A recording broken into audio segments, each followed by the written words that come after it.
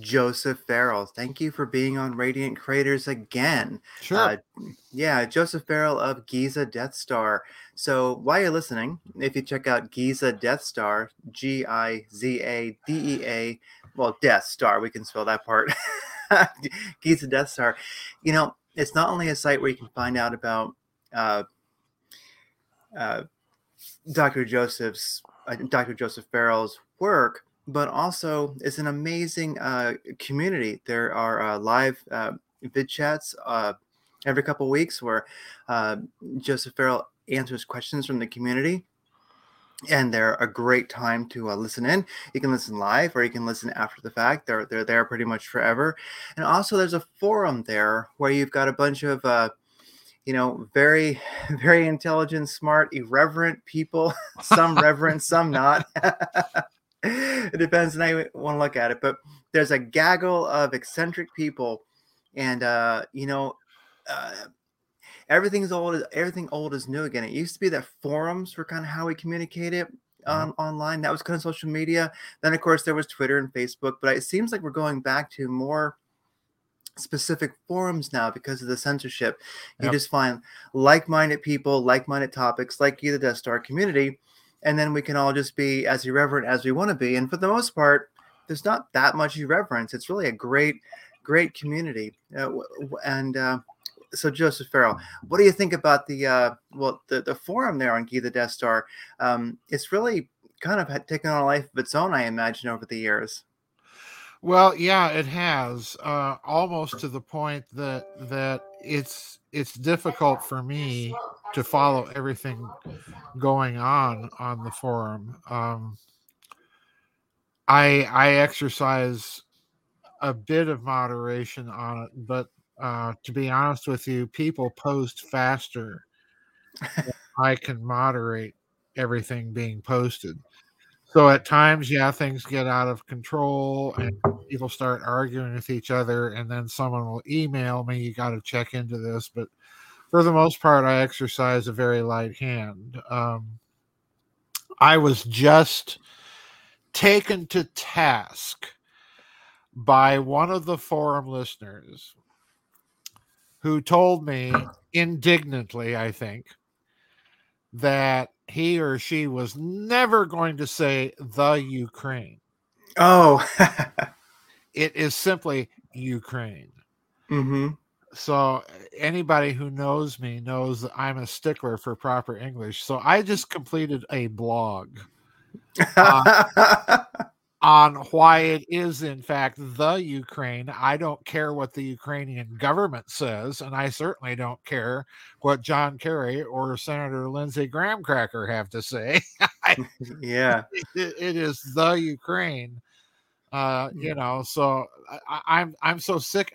I'm to the point because of what I see going on some of these forums, not just my own, but other website forums, with the absolute bastardization of the English language. If we keep this up, we're not going to have a language that we can communicate with anymore. But anyway, yeah, the forum is an interesting place. Yeah, definitely an interesting place. So if you're looking for an interesting place, some intelligent, eccentric people to communicate with, it's pretty lively.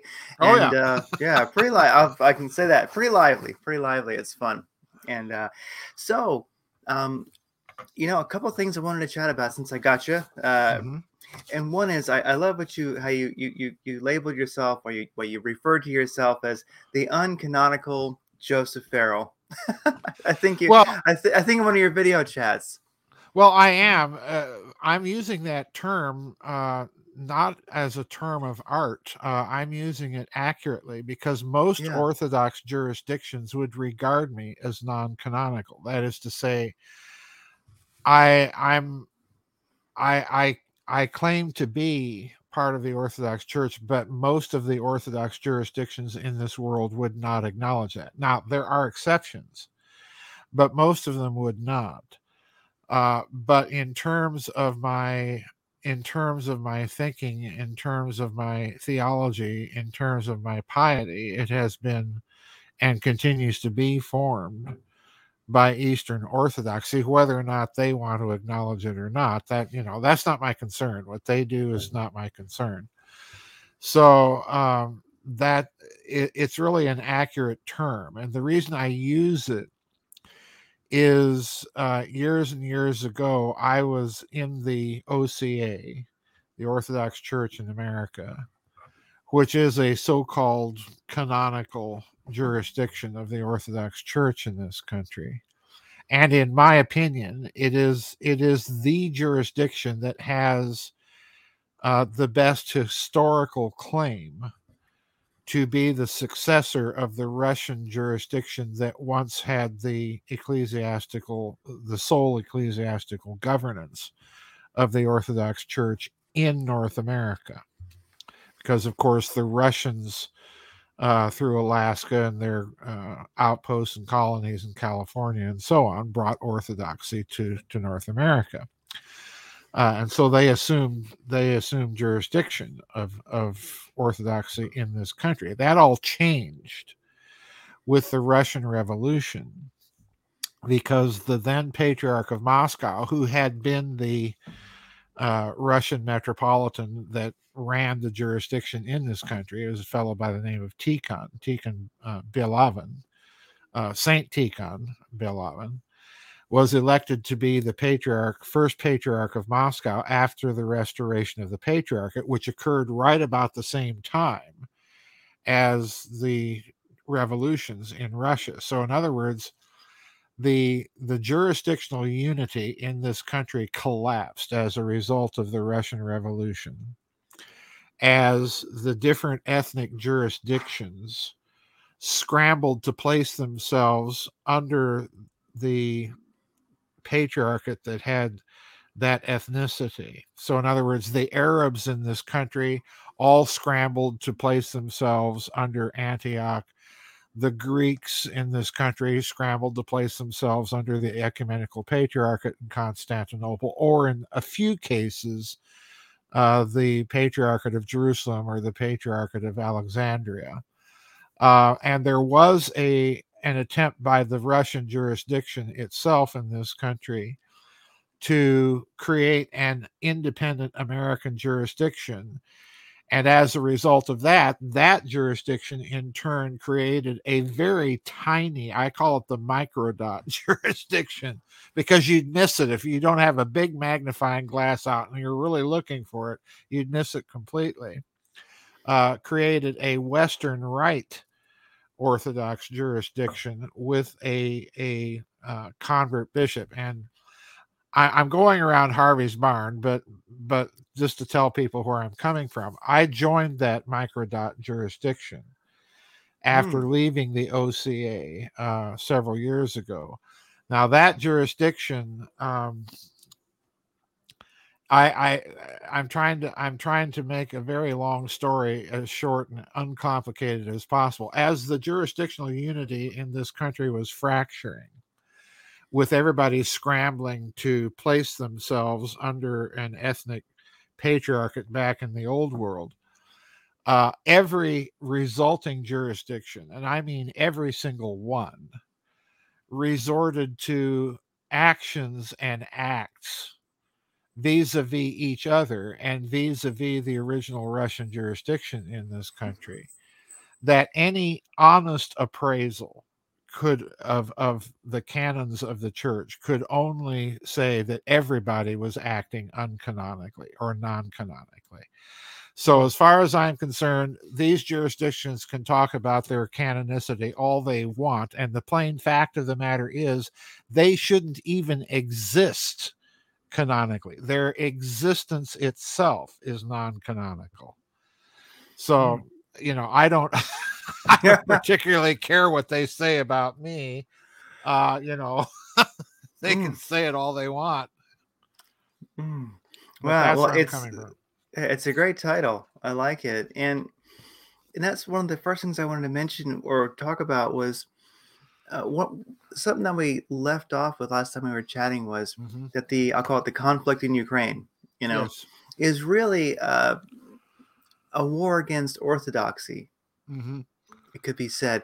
And I wondered if you could elaborate on that? Because even though that war is supposedly old news now, it's it's gone, right? It's over. Mhm. But it really isn't. And so right before you'd mentioned that, I had begun to hear that referenced um, from many different news sources, that Mhm. ultimately orthodoxy, a war on orthodoxy, a conflict with it, was at the core of this. So Mhm. right when you said it, it seemed like people were catching on to it. Mhm. Well, this requires some explanation. If you are Hmm. Eastern Orthodox, uh, particularly if you are a convert to it, as I am, I had been raised in a very traditional Methodist church. I had been baptized in the Roman Catholic Church. Hmm. So at by the time I got to college, watching the churches collapse, I gravitated toward the Anglican Communion in the Episcopal Church. And for a very short period, I was a very high church Anglican. Um, and then the Episcopal Church went the way of everybody else. It overnight decided it was going to become modern. Hmm. So the only place left for me at that point was Orthodoxy. And as an Anglican high churchman, you are really trying to practice a kind of um, Catholic faith that is not papal. In Hmm. other words, if you go to an Episcopalian church, you're going to see a ritual that in the traditional practice would have resembled a Roman Catholic Mass, only in English. The vestments are the same, the ritual follows more or less the same pattern, and so on. Well, Orthodoxy as such is a non-papal Catholicism, and Hmm. it is like Roman Catholicism. It is as old, and in fact, both the Roman Catholic and the Orthodox churches will tell you that up to about 1,000 years ago, they were both part of one church. And that about 1,000 years ago, there was a split between the two, and they mutually excommunicated each other. This is an important part of the story because what both are telling you is that they, at that point, regard themselves as the Catholic Church and the other group as not. Hmm. So if you are Orthodox, the way that the West tends, just by mere culture, to look at the Eastern Church is as a thing that departed from the norm, that norm being the West. So even let's say we have this idea culturally in the West that when we say the church, and notice the definite article, when we say the church, what we mean is Rome. We mean the papacy. And that's true whether you are a Christian or not. In other words, an atheist in the West, if you were to say the church, what's the atheist going to think of as a kind of a reflex culture action? He'll think of Rome. Yeah. If you go to the Orthodox cultures and say the church, what they will immediately think of as the cultural reaction is the Orthodox Church. And the Roman outfit is, as a famous Russian intellectual, Alexei Khomyakov, put it, the Roman Church is viewed by the Orthodox as the first Protestant church. In other words, the Pope is really more Protestant and has more in common with Protestantism than that whole Western phenomenon has to do with Orthodoxy. Hmm. And what I tell people is to understand the Orthodox Church, you must jettison everything you think you know about Christianity. Because, first of all, even the creed that you say on Sunday during the liturgy, or as the Western Church would call it, the Mass, even the creed is different. And interestingly enough, when you dig, you'll find out that the Orthodox Church is saying the original version of the creed. There's a little clause referring to the Holy Spirit that says, "And I believe in the Holy Spirit, the Lord and giver of life, who proceeds from the Father, who with the Father and the Son is worshiped and glorified." In the Western Church, there was an addition to that phrase in the creed, made on papal authority, incidentally, that says, "And I believe in the Holy Spirit, the Lord and giver of life, who proceedeth from the Father and the Son." Mm. Okay. So in other words, we're even worshiping different doctrines of the Trinity. And I can assure everybody that once you change that doctrine, you've changed everything else. Everything else, not just a little thing here and there, but everything else. Part of this also means that the way that the two churches think through theological questions is that the order of questions themselves is changed. So when I say forget everything you think you know about Orthodoxy or Christianity when you try to understand Orthodoxy, I mean it. For example, this last vid chat, I have a traditional Roman Catholic that's a member of my website and is in the vid chats and asks questions. And he asked the question having to do with, what about the Sacred Heart of Jesus and the Immaculate Heart of Mary, And my response was, no, we do not have all of those devotions in the Orthodox Church, because those things that you associate as traditional devotions within Roman Catholicism are in fact not traditional. They arise after the schism between the two churches. So yes, you will find the veneration of the Mother of God in the Orthodox Church, but you will not find the veneration of the Immaculate Heart of Mary in the Orthodox Church. By the same token, you won't have the whole idea of the Fatima prophecies and consecrating Russia to the Immaculate Heart of Mary, because that's not a doctrine that the Orthodox accept. And in fact, there are Orthodox that find offense with it. In the Orthodox practice of the veneration of the Mother of God, you will never, I'm picking a bunch of little things just to try to illustrate for people that you've got to jettison literally everything, even the minute things that you think you know. In the Orthodox veneration of the Mother of God, you will never find her depicted without Christ, ever. If you do find her depicted without Christ, it's not Orthodox. Okay. In other words, we will never, number one, have a statue as a religious icon, because again, that is something that the ecumenical councils forbade. So even statuary, the differences of religious iconography are telling you something that is culturally important. So in other words, you cannot have, as I discovered in one Roman Catholic lady chapel, you have the tabernacle for the reserved sacrament at one end of the chapel, and at the other end there is a statue of the Virgin Mary. So to venerate the one, you have to turn your back on the other. In the Orthodox Church, that would be absolutely verboten, ausgeschlossen. Can't do it. Can't do it.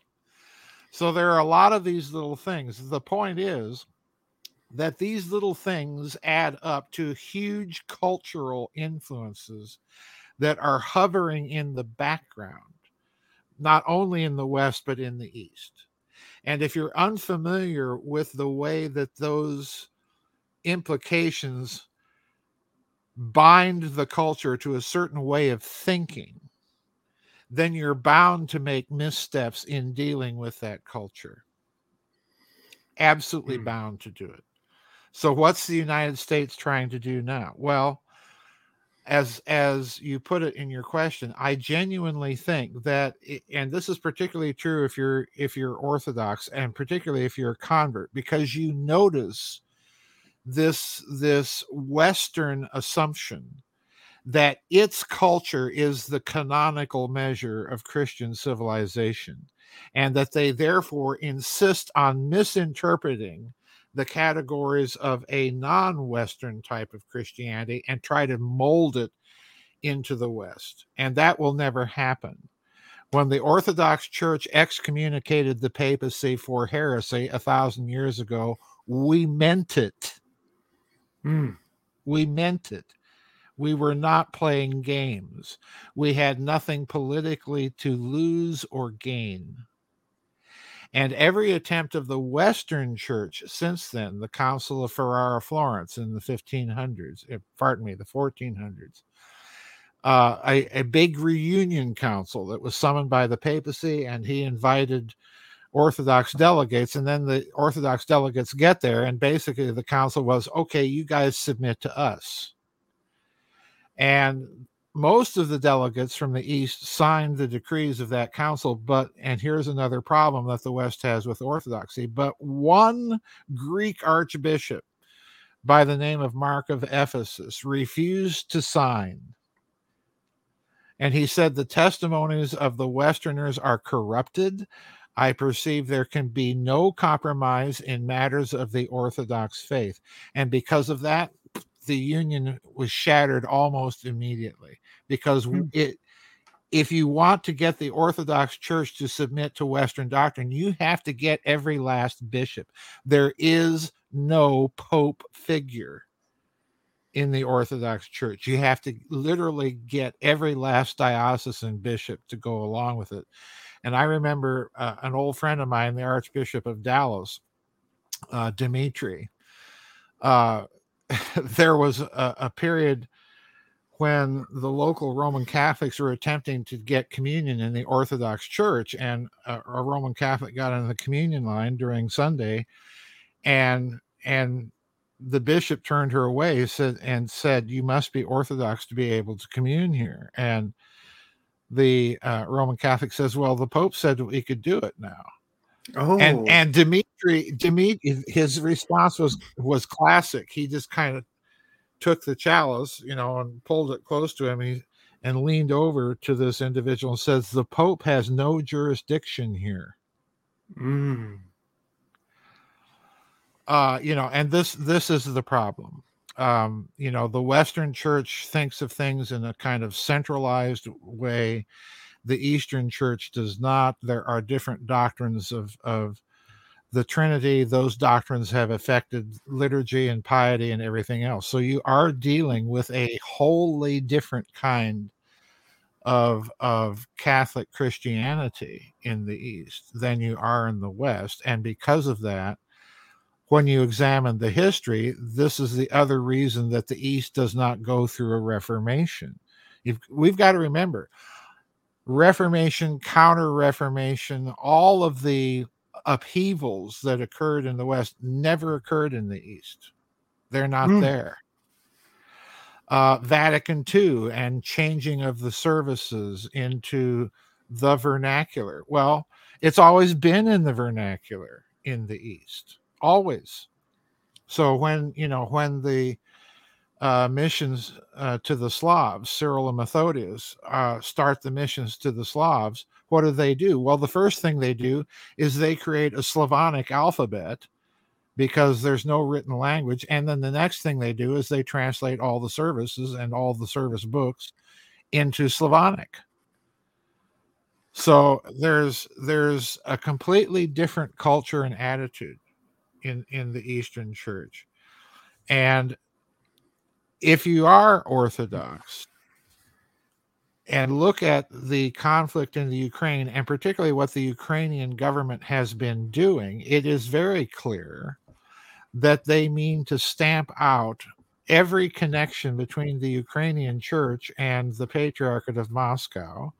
There has been a recent attempt on the part of the Ukrainian government to stamp out the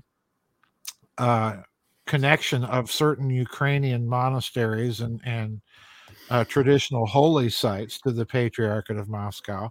There has been an American and British government sponsored attempt to create their own independent Ukrainian church under the jurisdiction of Constantinople. So, in other words, we have started a schism in the Ukrainian church that the rest of the Orthodox Church has not accepted. And by the rest, I mean the Patriarchates of Moscow, Antioch, Jerusalem, and Alexandria have said niet to this attempt. So, in other words, there is a war on orthodoxy going on right now. And it has been even recently reflected in this country by statements of some people in our own government that have been basically to the effect of, well, watch out for those Russian Orthodox because they're all agents of the Russian government. Yeah.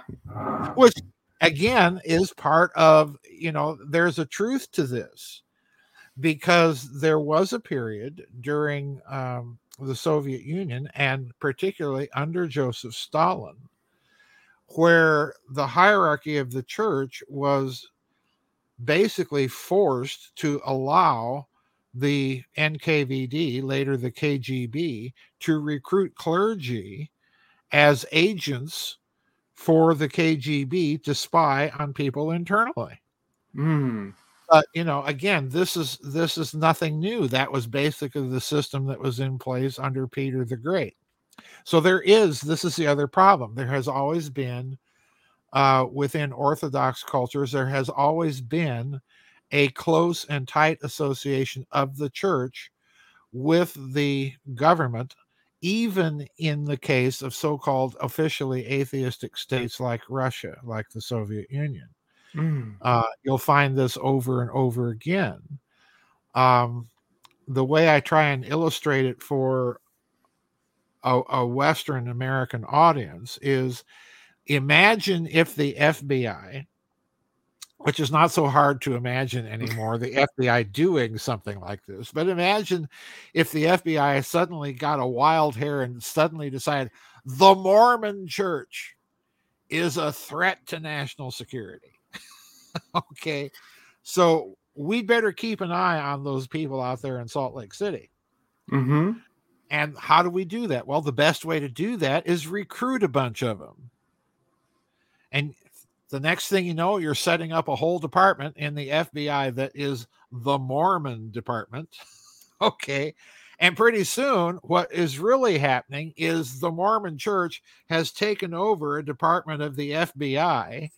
And as they have taken over an entire department of the FBI, their influence and power within the organization expands. Yeah. And this is exactly what you see going on in the Soviet Union.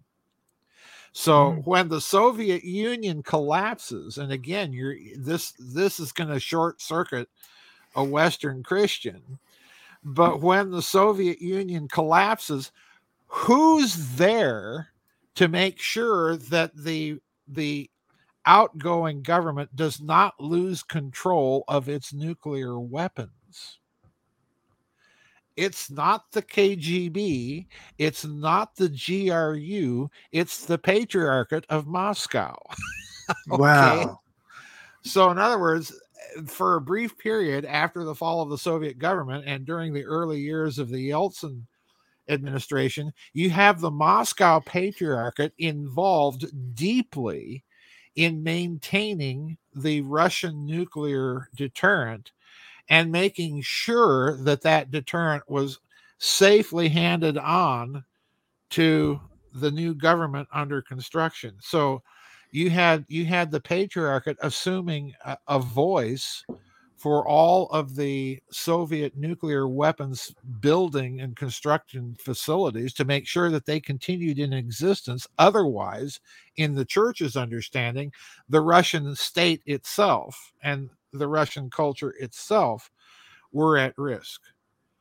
So to a great extent, it was the church that preserved all of this. Now, this is just, this is not in Western thinking at all. No. But it should tell people that you are literally playing with fire, because you're dealing with a different type of You're dealing with a different mentality, even under the modern Russian state, than you were under the Soviet Union. A totally different mentality. And it's Mm. one deeply rooted in the culture.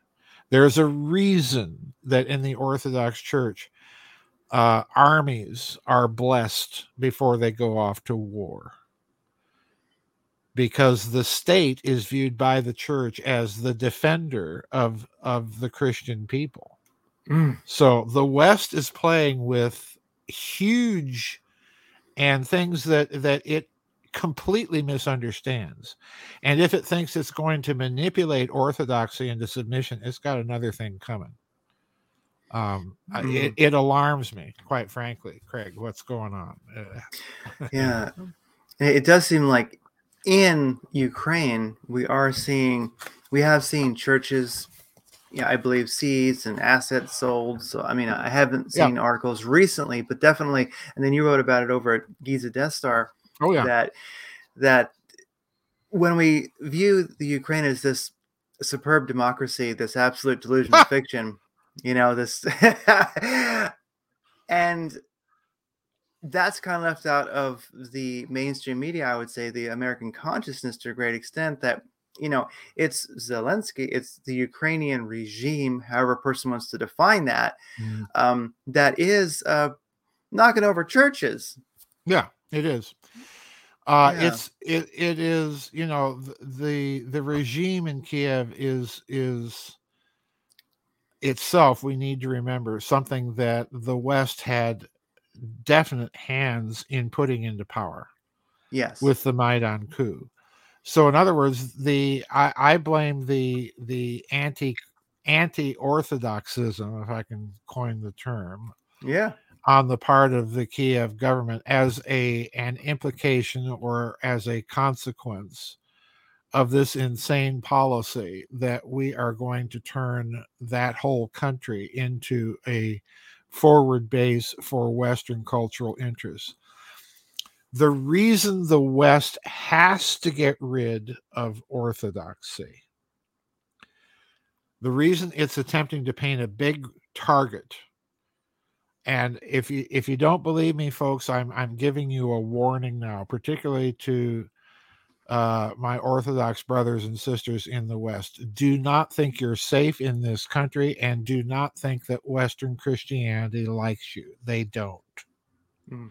And the reason why is Orthodoxy is a by long established custom and tradition and doctrine. In other words, this is not merely a loosey goosey, feely good proposition. It's coming out of the hard intellectual core of the faith itself. Orthodoxy is a constant challenge to the endless progressivism and revisionism of the West. Mm. The West began with women's ordination, and now they're ordaining homosexuals, transgender, allowing men to compete in women's sports. There is no limit to progressivism. Ask a progressive how much progress is enough. And Mm. they don't have an answer because there isn't any. It's the endless progress itself that keeps them in power. Anything that betokens a traditional opposition to any one of the planks of the progressivist narrative is therefore a target that you must eliminate because it poses a threat to that narrative. This is particularly true of Eastern Orthodoxy. We're Mm. not going to bow the knee and accept women's ordination, even if the Pope, and especially if the Pope says so. So, in other words, Russia, if you look at it from that point of view, Russia is the last standing major power representation and symbolization of what was traditional within Western civilization.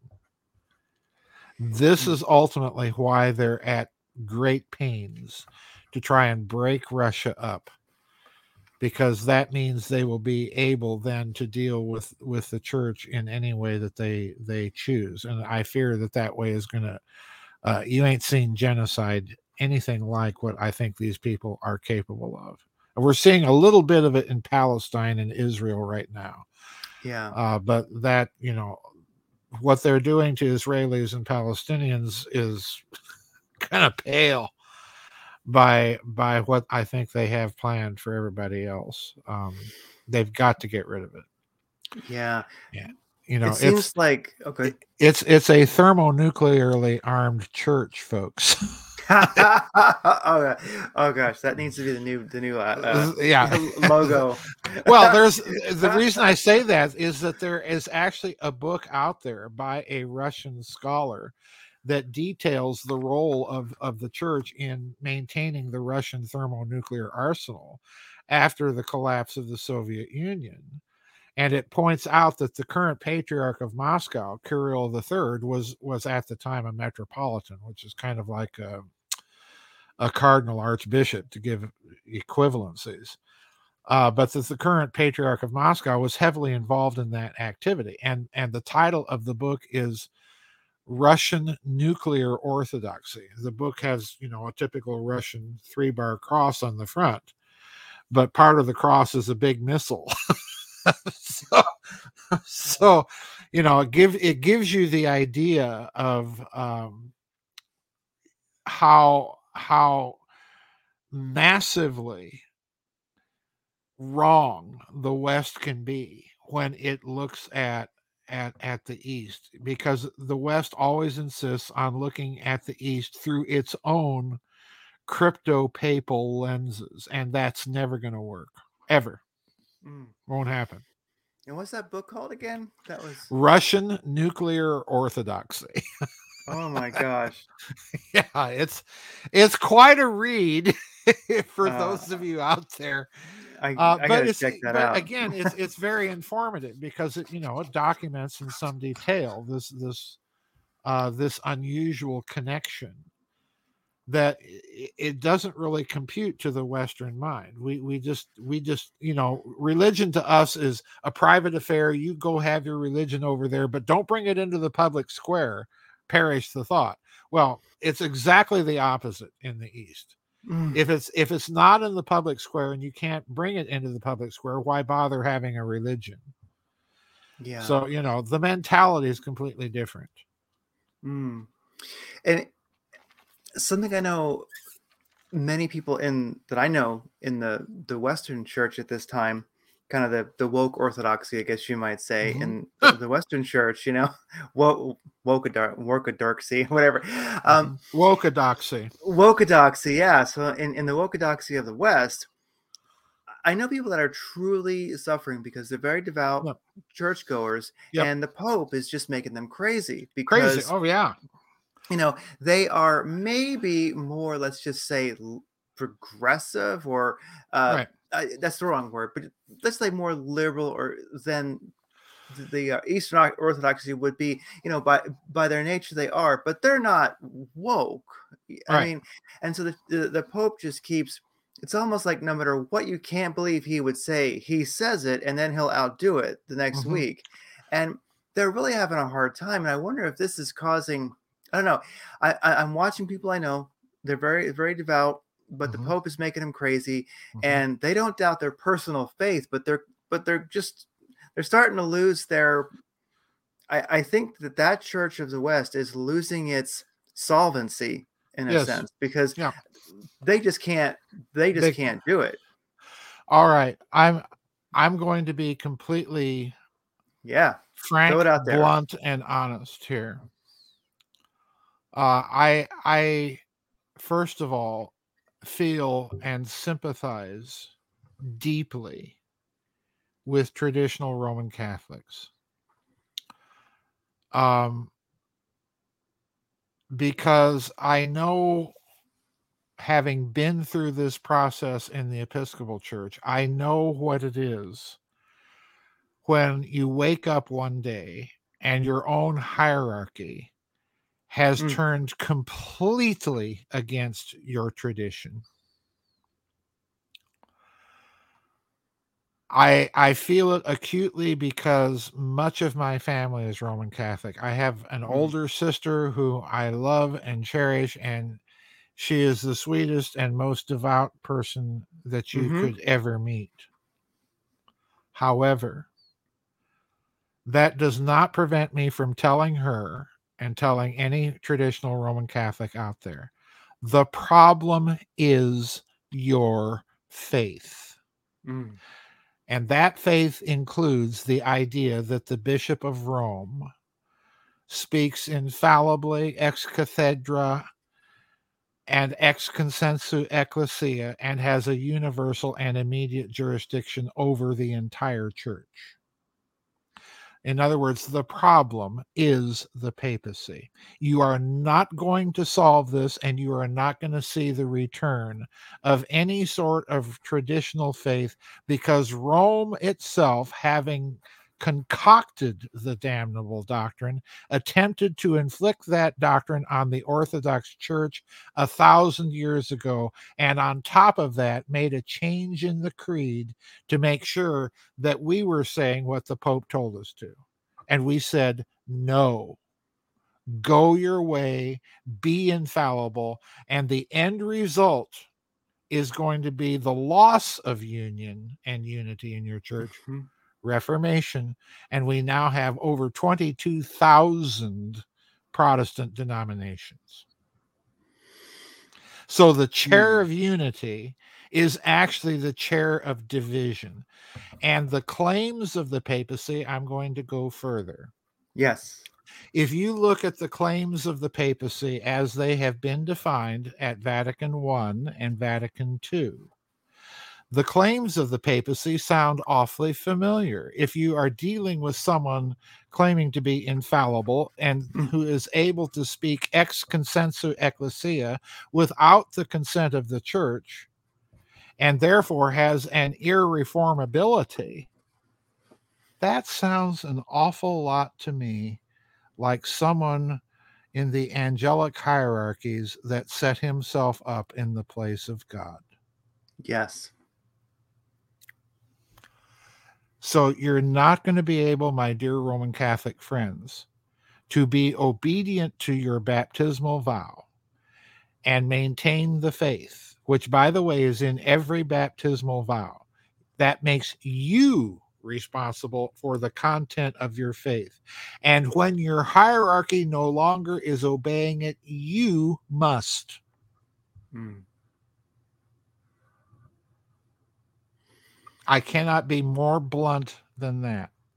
If you fail in that obligation, then you yourself are as guilty of the heresy and schism of which you are complaining. There is no ifs, ands, or buts.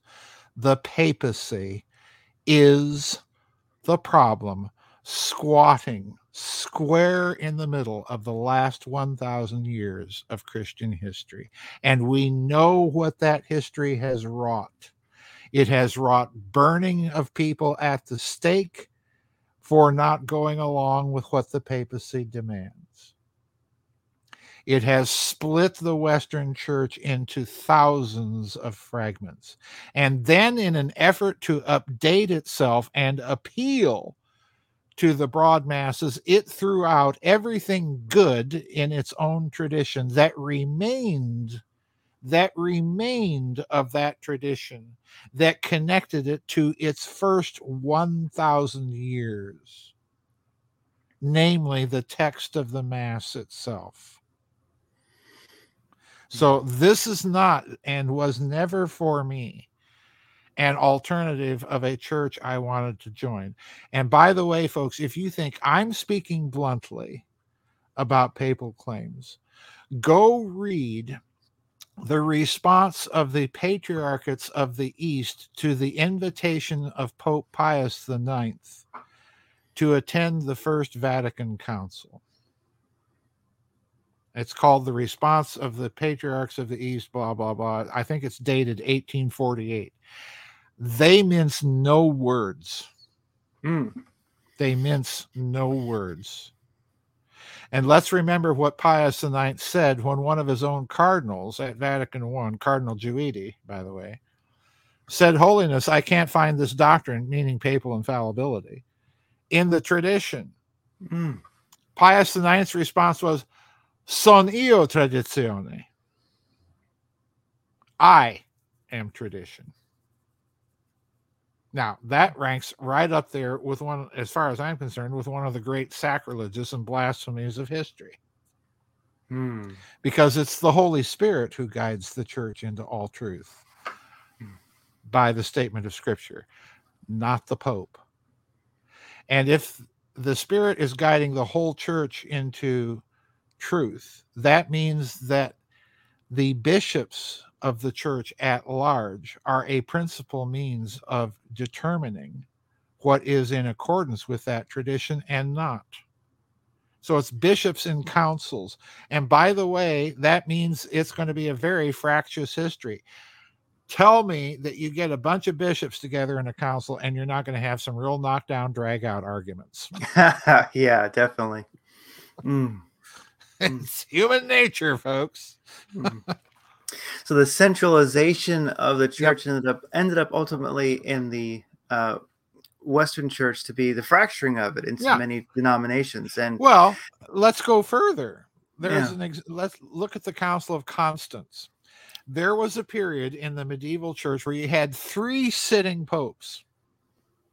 3. Okay. And they're all mutually exclusive. Okay. It's kind of hard to have an irreformable, infallible, infallible papacy speaking ex cathedra if you've got 3 popes at the same time.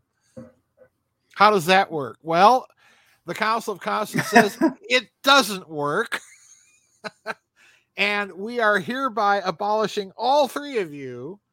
And we are saying once for all time that, by golly, councils are superior to popes. And we're electing a new pope. And okay, once you're elected, then we'll acknowledge you're the real pope. So they did. That's what happened at the Council of Constance. And just as soon as the council had disbanded, the Pope is back to his old tricks. I'm the supreme authority, not councils. And we're back to square one. At Vatican II, this is something that I have to point out to my dear Roman Catholic friends, who first of all think that doctrine is part of tradition. It isn't. But even at Vatican II, go read the documents of Vatican II. They're very illuminating.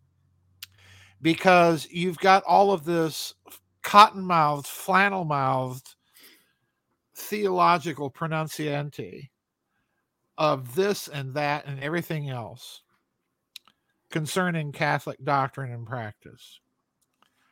When it comes to papal authority, alone amid all the documents of Vatican II, alone, all of the traditional language is there. So in other words, the central tenet of the Roman Catholic faith is the papacy. It's not the incarnation. It's not the Mother of God being the true Ark of the Covenant. It's not the Holy Trinity. It's not the real presence of Christ and the sacrifice of the Mass. It's none of those things. The central tenet, the core on which everything else is based, is papal supremacy. Sorry, I'm taking a hike from that doctrine. Ain't bowing the knee to that one, folks. No way. Yeah. And it seems to lack a certain aspect of finesse when it comes to common sense. And who would buy this idea? I mean, I know people, I wonder, were they forced to, or did they believe it? Of course they were. They're forced to. At Vatican I, you had a number of Roman Catholic hierarchs.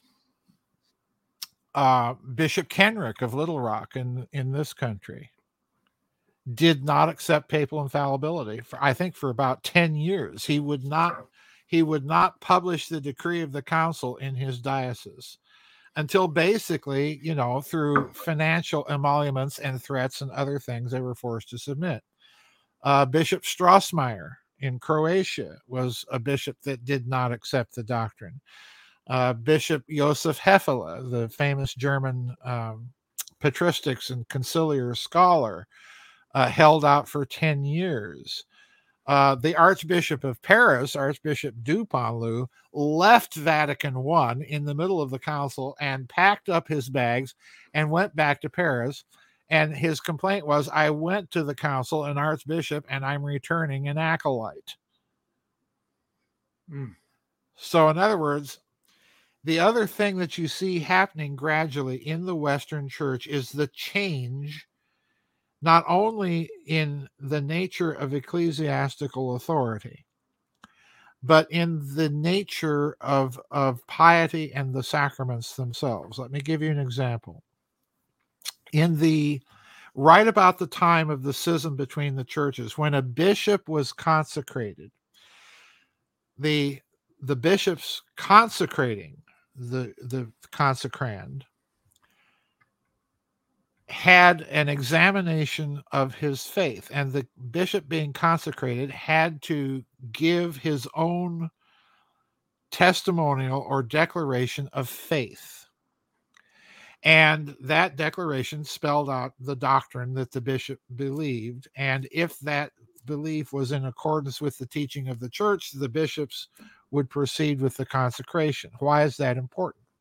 Because what is being handed down to that individual is the deposit of the faith itself.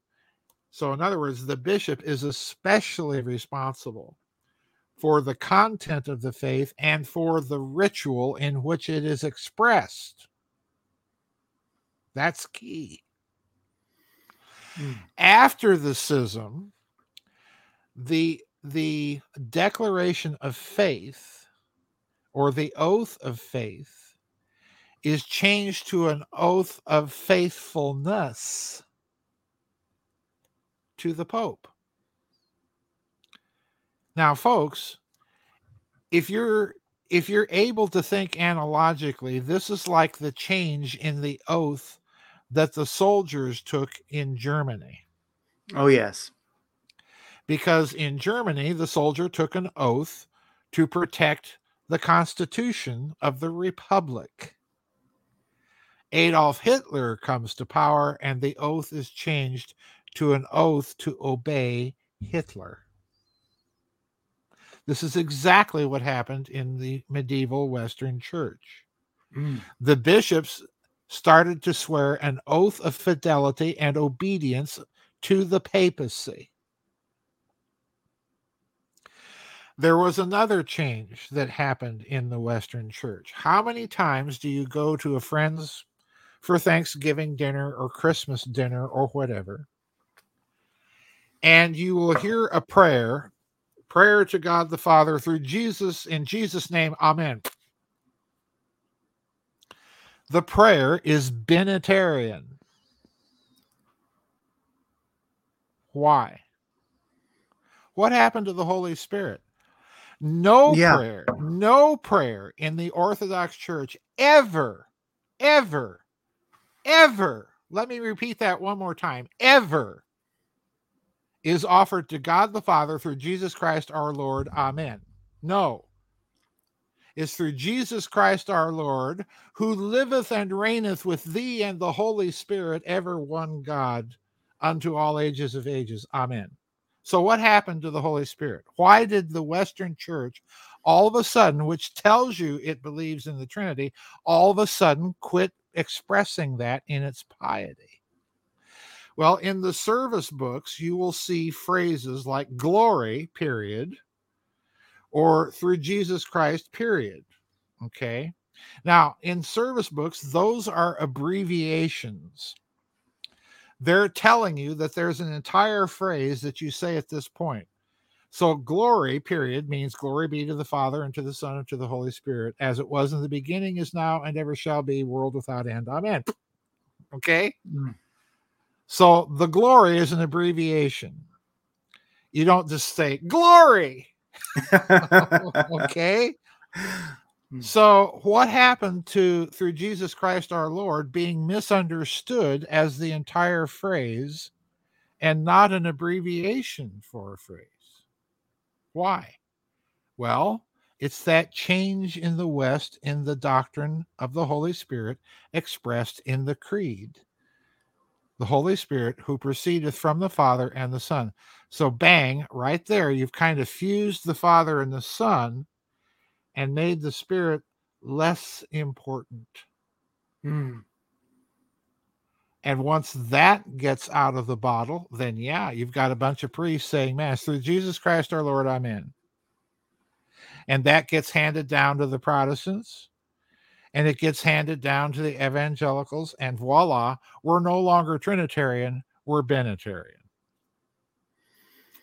And having lost the Spirit, then you've got certain Protestant groups that try to recapture him.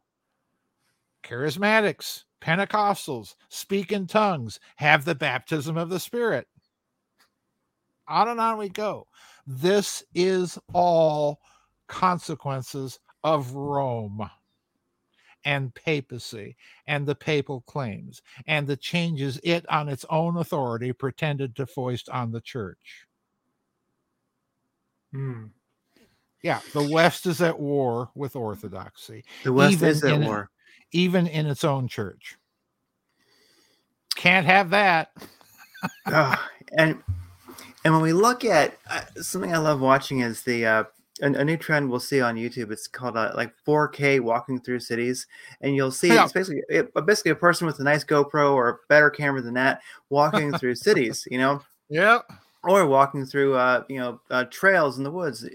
So they're fun to watch. And if one wanted to get a grasp of this war against Orthodoxy and what's happening, is watch a 4K video walk through St. Petersburg. Yes. And you're going to know that something is wrong here if you're in the US. It's going to be abundantly clear. And it's like that feeling. Yeah, go ahead. Well, there are, I know what you're talking about. There are similar little walking tours of Moscow. Yes.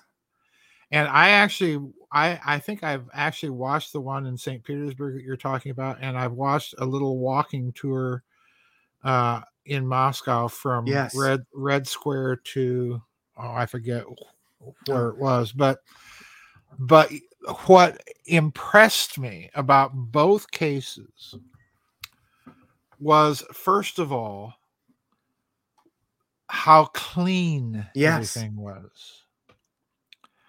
Secondly, the people were not obese. Thirdly, every now and then you might find someone, but for the most part, there were no people with purple or pink or green hair. Yeah. There were no cars driving by with boom, boom, boom, jungle music playing at enormous volumes. And off in the distance, you might hear a church bell or a clock chime or something, And in general, everybody was well behaved and clean. Yes. It was the exact opposite of what is now a Western city with noise, garbage, filth, obesity, rainbow-colored hair, people screaming at you. It was civilization. Yes. Yeah. Yeah, and you can feel the culture there and the respect for the history, the identity. The one of the 4Ks that I saw going through Moscow, you see, of course, more modern buildings, but you can see Russian history walking through Moscow, and there were some government buildings that were built during Stalin's time. Yes. And these things, they look kind of terrifying. They look like Stalin. Yeah, they do. Yeah, but even in that harsh reality, they're still beautiful. They're still works of art. Speaking of Moscow buildings and Stalin. Yeah. Stalin, there was a famous church in Moscow. It was the Cathedral of Christ the Savior. And when Stalin took power, he had this big old cathedral blown up. so that he could erect this temple of new Soviet man or some such nonsense. Some such nonsense. So he blew up this beautiful old cathedral. Um, After the fall of the Soviet Union, the Russians rebuilt it. The whole thing. Wow. Original iconography on the original plot of land that it stood on. And you can go on YouTube and look at the consecration liturgy of the cathedral. The Patriarch of Jerusalem is in attendance, as are a bunch of other Orthodox hierarchs from all over the world. Patriarch Kirill is officiating. And by the way, folks, Patriarch Kirill was a colonel Mm. in the KGB. So, in other words, again, this makes us do this in the West. Folks, I can assure you, this connection between the church and the state, and particularly intelligence agencies, is as old as the Byzantine East Roman Empire. It goes a way back. And I'll tell you why that connection is there. And it's a bit of different thinking about realpolitik than is the case in the West. The Byzantine Empire was a definitely Christian empire. Its thinking was Christian. And the Byzantine Empire would much rather assassinate a leader or cause an overthrow of a government than go to war.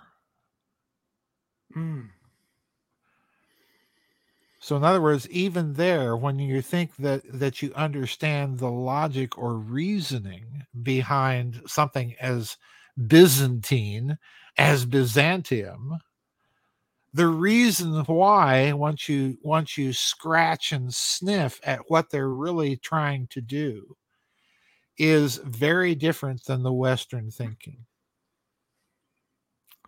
This is why when Russia, and again, I hope people are really latching on to this. This is why when modern Russia, in the personages of Vladimir Putin or Dmitry Medvedev, is repeatedly in the last few months warning the West that we are capable of all sorts of horizontal escalation. And every option is on the table all the way up to nuclear. What the West is hearing is, oh, the Russians are threatening nuclear war because we are the ones that think in terms of this binary system of thinking. The East does not think that way. And I'm going to give you a theological example in a minute. What the Russians are warning us is, if you want to drop drones on us, we can, and if you don't cease and desist, we'll retaliate in kind. If you're trying to drop drones on our leaders, we reserve the right to drop drones on you, Mr. Soros, Mr. Schwab, Mr. Gates, Mr. Biden. So this is the other thing the West doesn't understand. Will Byzantium, in this case Russia, will Byzantium resort to the same type of thinking in order to avoid an all-out war? Yes, it will. And the Western leadership does not understand this because it's thinking in that binary way. In the West, we think of free choice in a binary way. We have to have the ability to sin, otherwise we don't have free choice. So we are culturally conditioned, and again, there are deep theological roots, and yeah, they have all to do with Western Christianity. We are conditioned to think of free choice in this binary dialectical way. But if you stop and think about it, that's really a rather wooden-headed, dumb way to think about free choice. Because whether or not I choose to fix my car tomorrow or go grocery shopping is not a moral dialectic of any sort. Both choices are innocent and both choices are perfectly good. There's no evil involved in that situation. Or I can choose to rob a bank or kidnap somebody tomorrow. Now, both of those choices are evil, but there's no moral dialectic between them either. So in other words, choice is simply multiplicity. Mm. And the morality depends on the intention and the actual deed itself. Where, oh West, are you getting this stupid idea that in order to have free choice, you have to be able to sin? And by the way, there is an answer to that question. I'm posing it not as a rhetorical question. Mm. Go out and dig. And when you dig, you'll find out that the same guy that gives you that moral dialectic is the same guy that gives you the idea that the Holy Spirit proceeds from the Father and the Son, and is the same guy who gives you predestination in the Western Church. Mm. So, in other words, what I'm telling you is that there is a theological, oh, by the way, and it's the same guy who gave you the nutty idea that what you inherit from Adam and Eve is the moral culpability for their sin. You inherit a sin nature. Heard that one? Yes. It's the same guy. It's the same system. This is why there is much more in common between your local Southern Baptist preacher and the Pope of Rome than there is between either of those and the Eastern Church. Mm. You all think the same way in the West, like it or not, all of you. And you're not even aware that you all think the same way. And if you are aware of it, you don't know why. Why don't you know why? Well, number one, you haven't bothered to go out and do the work. And number two, your churches aren't telling you. Mm. We Yeah. might be having a problem here. Yes. Mm. Yeah. Well, the West definitely has an issue with oversimplistic uh, strategies and arguments, and more of a binary right and wrong, rather Craig, than there's no, I would say there's a lack of intellectual ability to see the complexity of any situation. It's not simply right or wrong. So many things are, you could say, gray.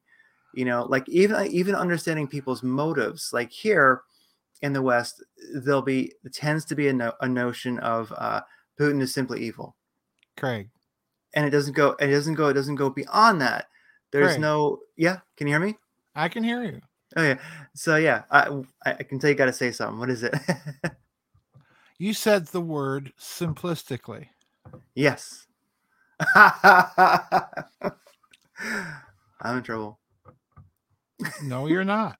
Okay. No. At the core of all of this, papal infallibility, original guilt, sin nature, predestination, free will being binary, Mm-hmm. Holy Spirit proceeding from the Father and the Son, at the heart of all of those things is a little doctrine called the divine simplicity. Oh. Oh, Okay. and what does that mean? Well, to quote the guy who I've just finished talking about, and from his work De Trinitate, written, let's say circa 400 AD. I'm not going to tell you who this guy is. He is the Western saint. Okay? According to him, and I'm quoting him now, in God, to be good is the same as to be. And to be is the same as to be true. A equals B, B equals C. Ergo, to be great is the same as to be true.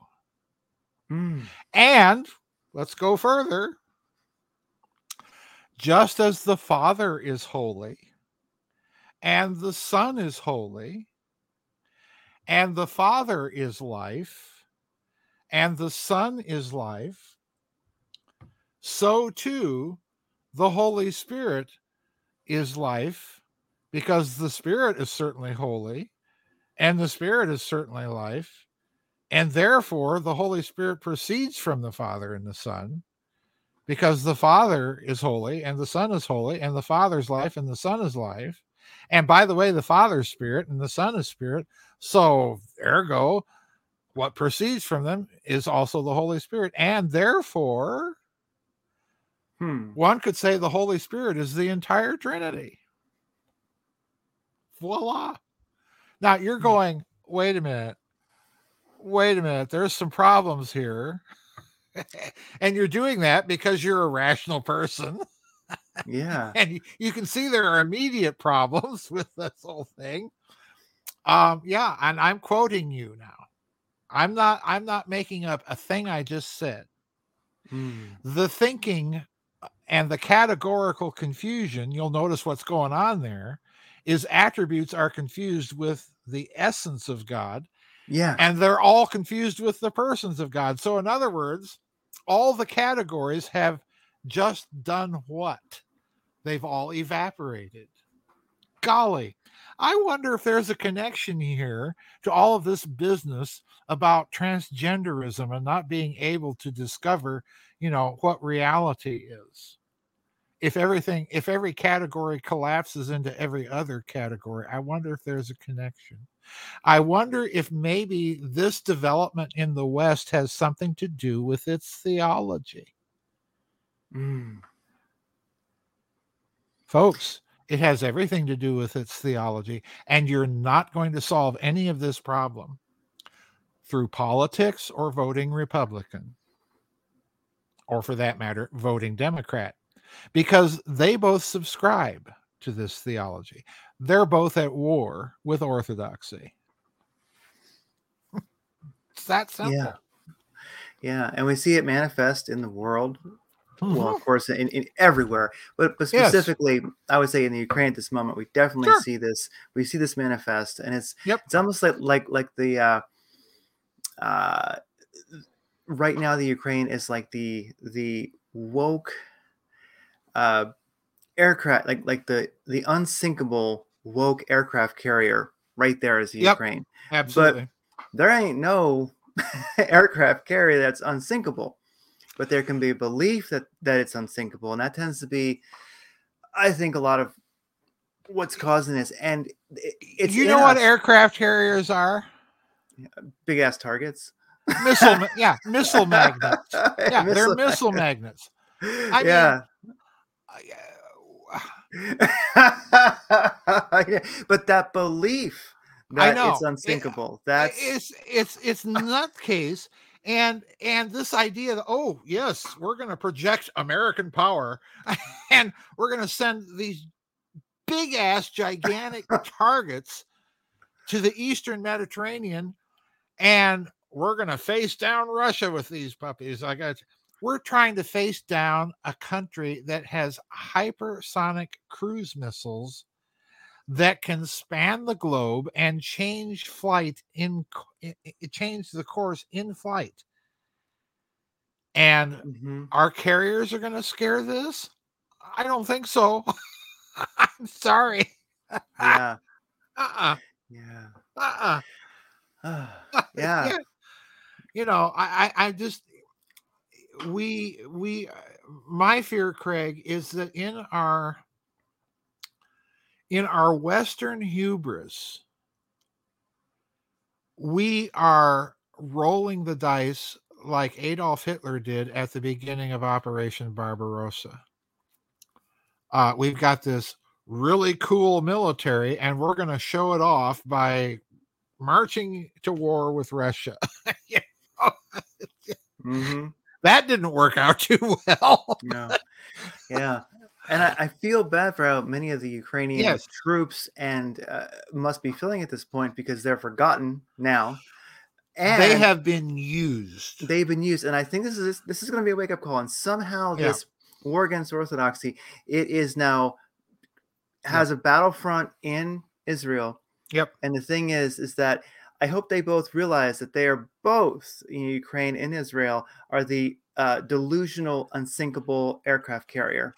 Yeah, and I'll go further.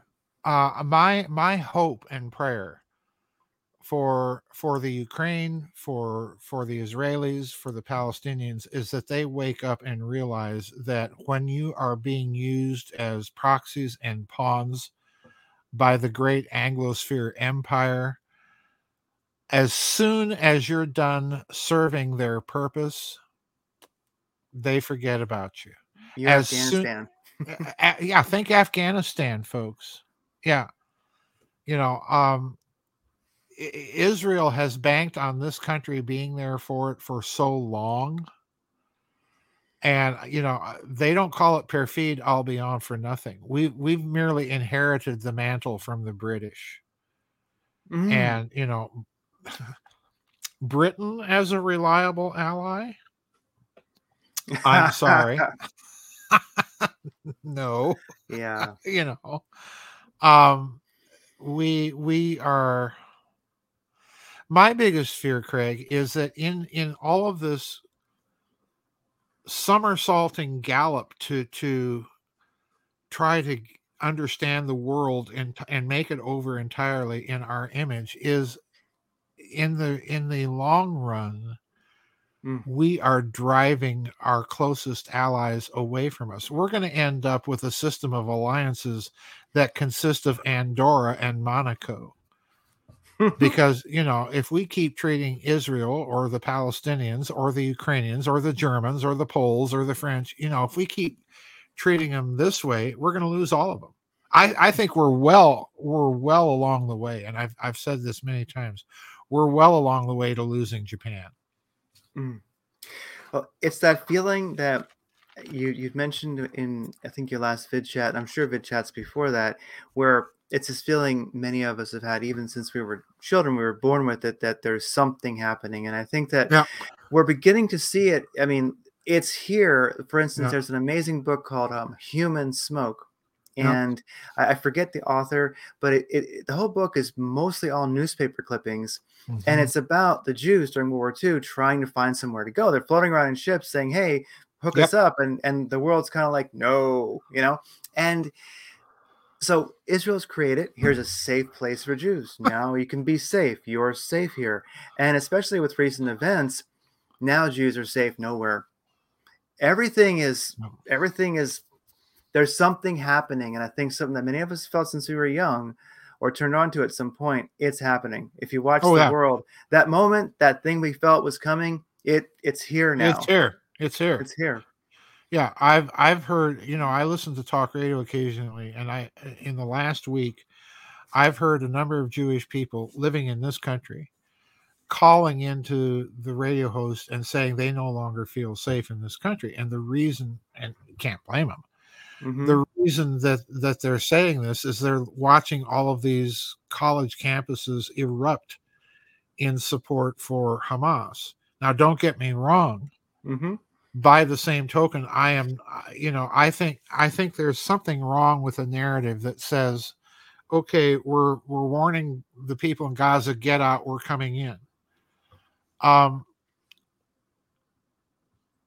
from one standpoint, as a humane exercise, I can understand that. But from a cold blooded military calculation, I can't.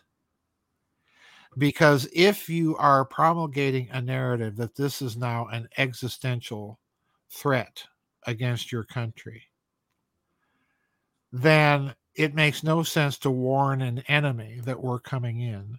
And by the process, of attempting to empty the enemy out of the territory, you're actually spreading the contagion that that enemy represents. You're scattering those terrorist cells to the four winds. So Hmm. there's something wrong with that part of the narrative.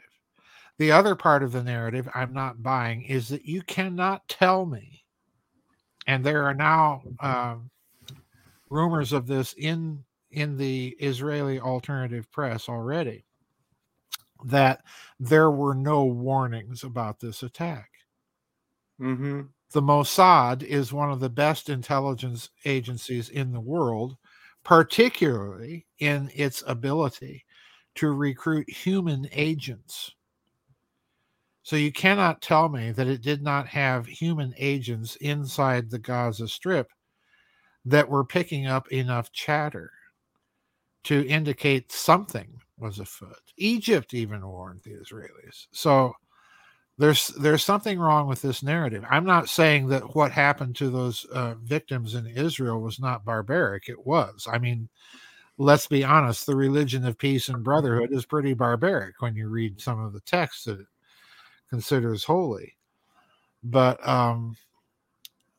this whole thing bothers me all the way around. The narrative just isn't making Oh sense. yeah. Yeah, when I watched as I looked at the map and I saw Mhm. what was accomplished by Hamas, you could say. Yeah. Um, I thought to myself, looking at the distances that they traveled Right. and the strategic strikes Yep. they did on, IDF soldiers who are sitting there flying drones around and just get Right. taken out. I mean, whole barracks full of people. It was pretty Right. rough. And so Yep. I'm thinking the distance they covered and the effectiveness, there were some serious high speed operators. Yes. And these guys don't have time for playing games like No. shooting up music festivals. They don't. Right. Right. So somebody now Yep. maybe there was some paid people because it got masked. I'm also wondering, where are the bodies? Who are the people who attacked? They seem to have disappeared. Yeah. Yeah. Where are they? Who were Yeah. they? You're asking the very same questions that I'm asking and other people are asking, and it doesn't make sense to me. Um, Yeah. I people have said, well, it's all about the oil and natural gas reserves off the Israeli and Gaza coasts. And again, to me, Craig, this is just kind of the typical Western oversimplification. Everything has to be about money, Yes. energy, and I don't. It is that. Yes, that's certainly a level, and it's certainly one of the important factors. But to say that that's the only level at which this is functioning, no, no. Um, I genuinely think that there is some sort of uh, cultural agenda here, and I think I'm going to crawl way off to the end of the twig and say that I think this agenda is to create such a religious conflict that the traditional religions, be they Judaism, Islam, Christianity, for that matter, Hinduism, might as well throw them in there. That all of the traditional religions of the world are to blame for this mess. Mm. And after we have a sufficient bloodletting, then we'll bring in Mm. something new and shiny and pretty. Oh yeah. And it will Gosh. have the Pope's blessing, by the way. It'll all be okay now. Mm. Oh Yeah. gosh. The Pope and Klaus Schwab landing in a flying saucer in the White Yeah, House there yard. you go. Time to fix everything. We've got Time the to fix answer. everything, folks. Yes. Fix everything. Well, I don't want to keep you forever. This has been incredible. I will say Joseph has a new book out, The Demon in the Euchre, In Angels, the Demons, yep, Plasmas, oh gosh, Peristics patristics. and Patristics. Pyramids. Yep. Peristics. And I've had you for a while, so I don't want to, keep you. I will mention that one thing that I will say, along with what you just said, is I loathe to quote Obama. I mean, it's painful. Yeah. Well, But he did recently, write in an article, I do believe, he said that, we have lost the world. yeah. And I'm like, darn it, I wish somebody else had said it. But sometimes when somebody you totally do not agree with on every level says something that's true, it's even more true. Now, what would be more interesting to know is why did he say that?